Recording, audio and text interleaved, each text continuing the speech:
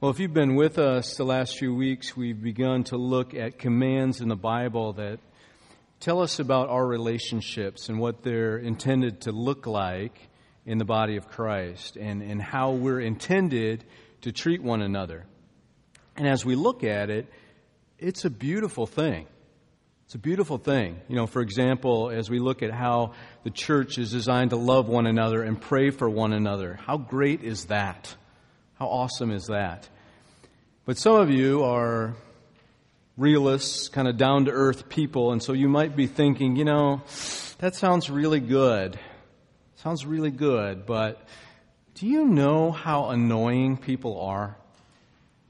I mean, Pastor Mark, you probably kind of live a sheltered life. Do you really see what's going on out there with people? I mean, how they are?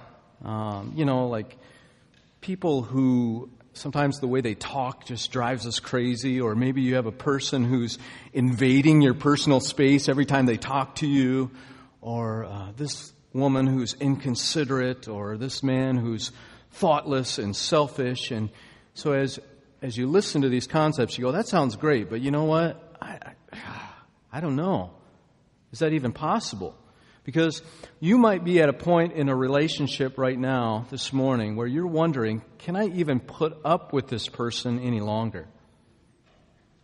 You know, it might be a person in your family, it might be a person in the church family, it could be someone at work, and you're just not sure that you can bear with them or follow these one another commands that we're studying. And so if that is you this morning, I want to encourage you. I want to encourage you because you have just taken the first necessary step in loving another person, which is you've acknowledged that you may not have the strength or the resources to love someone else the way that God wants you to. And that is a good thing to realize, because all of us are not going to be able to truly love one another in our own power. We need the Lord. We need the power of the Holy Spirit. We need God's love flowing through us because none of us have it on our own. And another great thing is that God knows this about us. He sets the standard for our relationships high. But He knows that we can't do it on our own. He knows that we're going to struggle in this.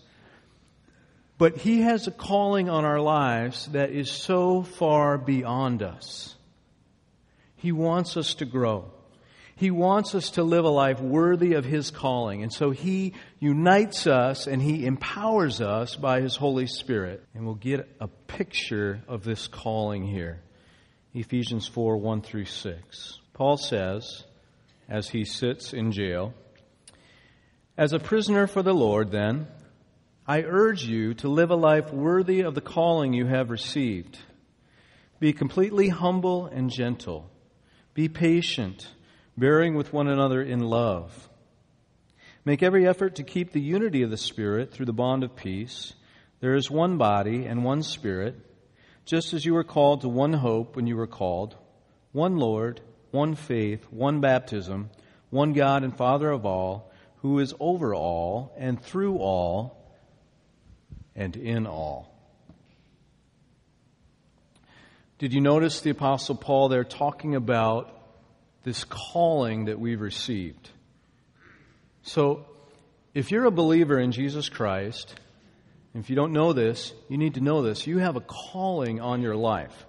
And so Ephesians 4 begins by challenging us to live a life worthy of this calling that we've received as believers in Christ. And so consider the picture of what this walk or what this calling looks like. In verse 2, again, it says, "Be completely humble and gentle.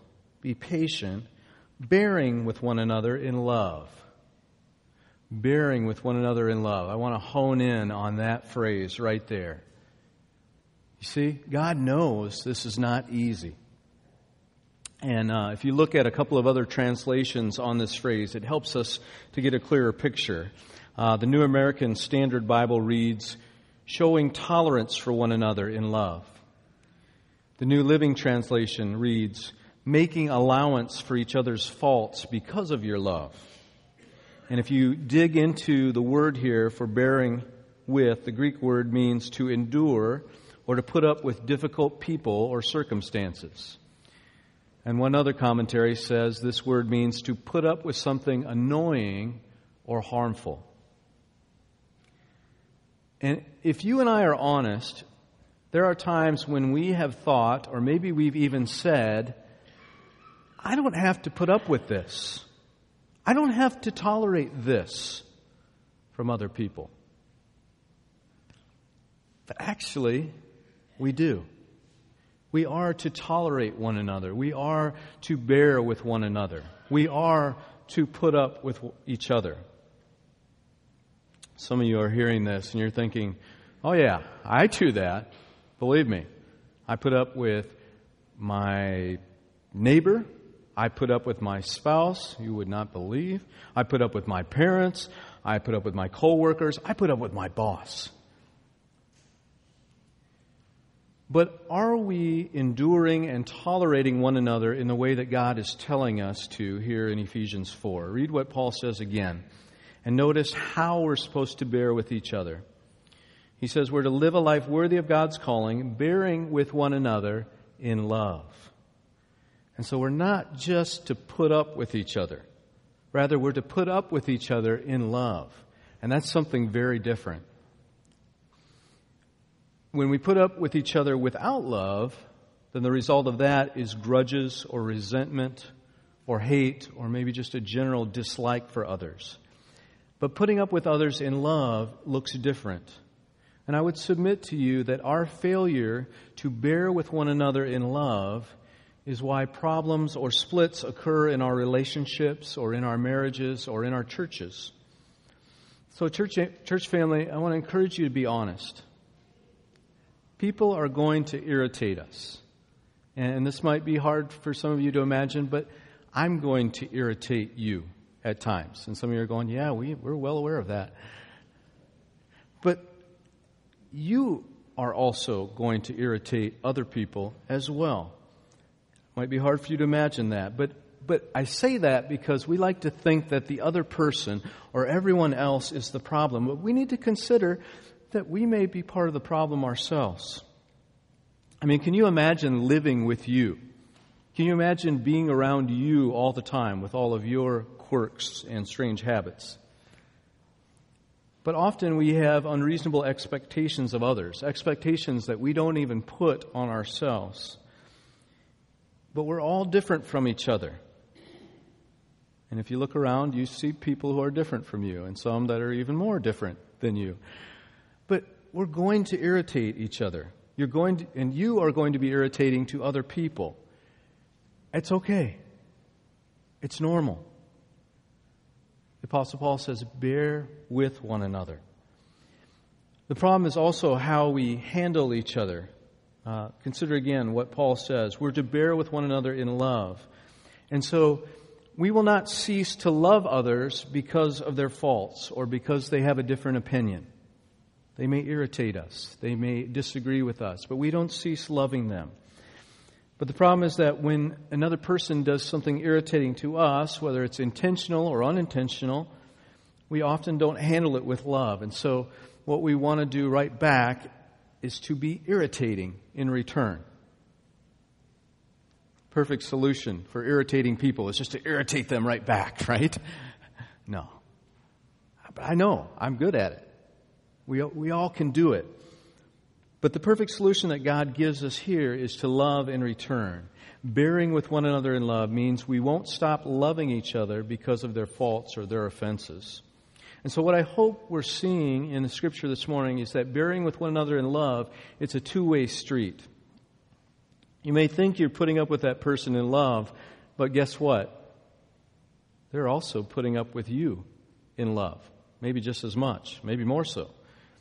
There's always something that we are bearing with each other about. And so the body of Christ is meant to be or designed to be a safe place where our offenses and our mistakes with each other are quickly forgotten. I'm not trying to justify bad decisions or bad things that we do to each other. But this is a place where we forgive and we forget them. But how terrible when the children of God have grudges or hurts toward each other. We can't forget that all of us have rubbed each other the wrong way. We've made mistakes, or we've done hurtful things, and we say wrong things at the wrong time. Sometimes we do those on a daily basis. But we're to bear with one another in love. So how can we bear with one another in love? What can we do to be successful at showing this kind of tolerance and love for each other? Well, looking again at Ephesians 4:2, you'll notice there are 3 character traits stated there, which we'll need if we're going to be able to bear with one another in love. And notice Paul says here, be completely humble and gentle, and be patient. And we know that that's not an accident, because over in Colossians 3, verses 12 and 13, the Apostle Paul uses the same combination before speaking to them about bearing with one another. He says there in Colossians 3, therefore, as God's chosen people, there's the calling again, holy and dearly loved, clothe yourself with compassion, kindness, and then we see again humility, gentleness, and patience right before. Bear with each other, and forgive whatever grievances you may have with one another. So how do we bear with one another in love? What's the quick application? Well, first of all, practice humility. It's a practice. It's an ongoing practice. Don't think of yourself, much about yourself and about how you've been irritated. It's hard to bear with one another in love when we're thinking about ourselves, so we're thinking about how we're irritated by each other. Second, we need to show gentleness. And the letter to the Colossians mentions kindness and compassion along with this word gentleness. And the idea of this word, which is also called meekness, is to have consideration for others, to have a submissive spirit or a submissiveness towards each other or courtesy for others. And so we're not seeking retribution, but we're trying to put others first. And then finally, we need to have patience, which is this idea of self-restraint. So we're not hasty, but like God, we're seeking to be long-suffering. And so to encourage these characteristics fully in our lives, I would like for us to consider 1 Timothy 1, verses 15 through 17, because I think if we meditate and think on this passage, it could be a life changer or a game changer. 1 Timothy 1, 15 through 17, Paul says, here is a trustworthy saying that deserves full acceptance. Christ Jesus came into the world to save sinners, of whom I am the worst. But for that very reason I was shown mercy, so that in me, the worst of sinners, Christ Jesus might display His unlimited patience as an example for those who would believe on Him and receive eternal life. Now to the King, eternal, immortal, invisible, the only God, be honor and glory forever and ever. Amen. So in that, how does Paul look at himself? How does he see himself? He sees himself as the worst of sinners. Well, what does that mean? Does he just walk around and go, oh, I'm the worst of sinners, I'm a terrible person? No, that's not what it means. It means an accurate picture of who he is. He sees himself as the chief of sinners so that he can appreciate the love and the grace of God to save him. Because Christ came to save sinners. And we're all sinners. We're all a mess. And so we've got to stop this train of thinking where we think, I'm really pretty good. I'm not that bad. It's not accurate. Paul openly declares that he's not perfect, but the worst of sinners who receives mercy. And so we can't forget who we are. And it's God who determines who we are. It's His purposes, His thoughts, His ways. And so to remember that we are the worst of sinners who have received mercy, which points us to the perfect patience of Jesus. Jesus showed and continues to show perfect patience towards you. Do you believe that? Jesus shows perfect patience towards you. So that's why Paul can say, okay, now, Show patience, humility, and gentleness to others by bearing with them, with all of their sins and their weaknesses and their irritations in love. So Jesus has shown great patience towards you. And other people are probably daily showing patience towards you. So you bear with others in love. So when people say the wrong things to you, just bear it. You know that you have said wrong things to others. When people are unkind to you, just bear it. You know you've been unkind to others. When others are irritating to you, bear it. You know you've been irritating to others. Why? Because the Bible says this is the calling that you have received. Remember how Paul begins this passage by talking about our calling. Well, he mentions it again in verse 4. If you look at that, he says, just as you were called to one hope when you were called, one Lord, one faith, one baptism, one God and Father of all, who's over all and through all and in all. So bear with one another in love, because this is what it means to live a life worthy of the calling that you have received. And you may think, well, why would God call me to do something like that? Why would He do that? Because this is what He has done for you. And this is what He is doing for you. He bears your sin. He bears your burdens. He knows your weakness. He knows your sins. He knows all about your unusual habits, all the irritating things about you. He knows them all. And He loves you anyway. Do you believe that? Because it's true. He tolerates and He puts up with you, and He responds to all of that with amazing love. And so if we will accept that, if we will grasp that, Paul says then your mission and your calling is to try to be like Him, to bear with one another. And so as we move to the communion table this morning, I'd like us to consider what Jesus has borne for us and to listen to the prophecy describe Him in Isaiah chapter 53. So I think this is an accurate picture of someone who knows what it means to truly bear with one another.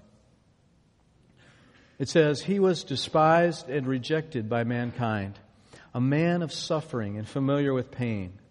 Like one from whom people hide their faces, He was despised, and we held Him in low esteem. Surely He took up our pain and bore our suffering. Yet we considered Him punished by God, stricken by Him and afflicted.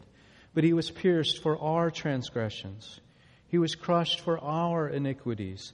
The punishment that brought us peace was on Him. Do you see it? Jesus bearing it on Himself. By His wounds we're healed.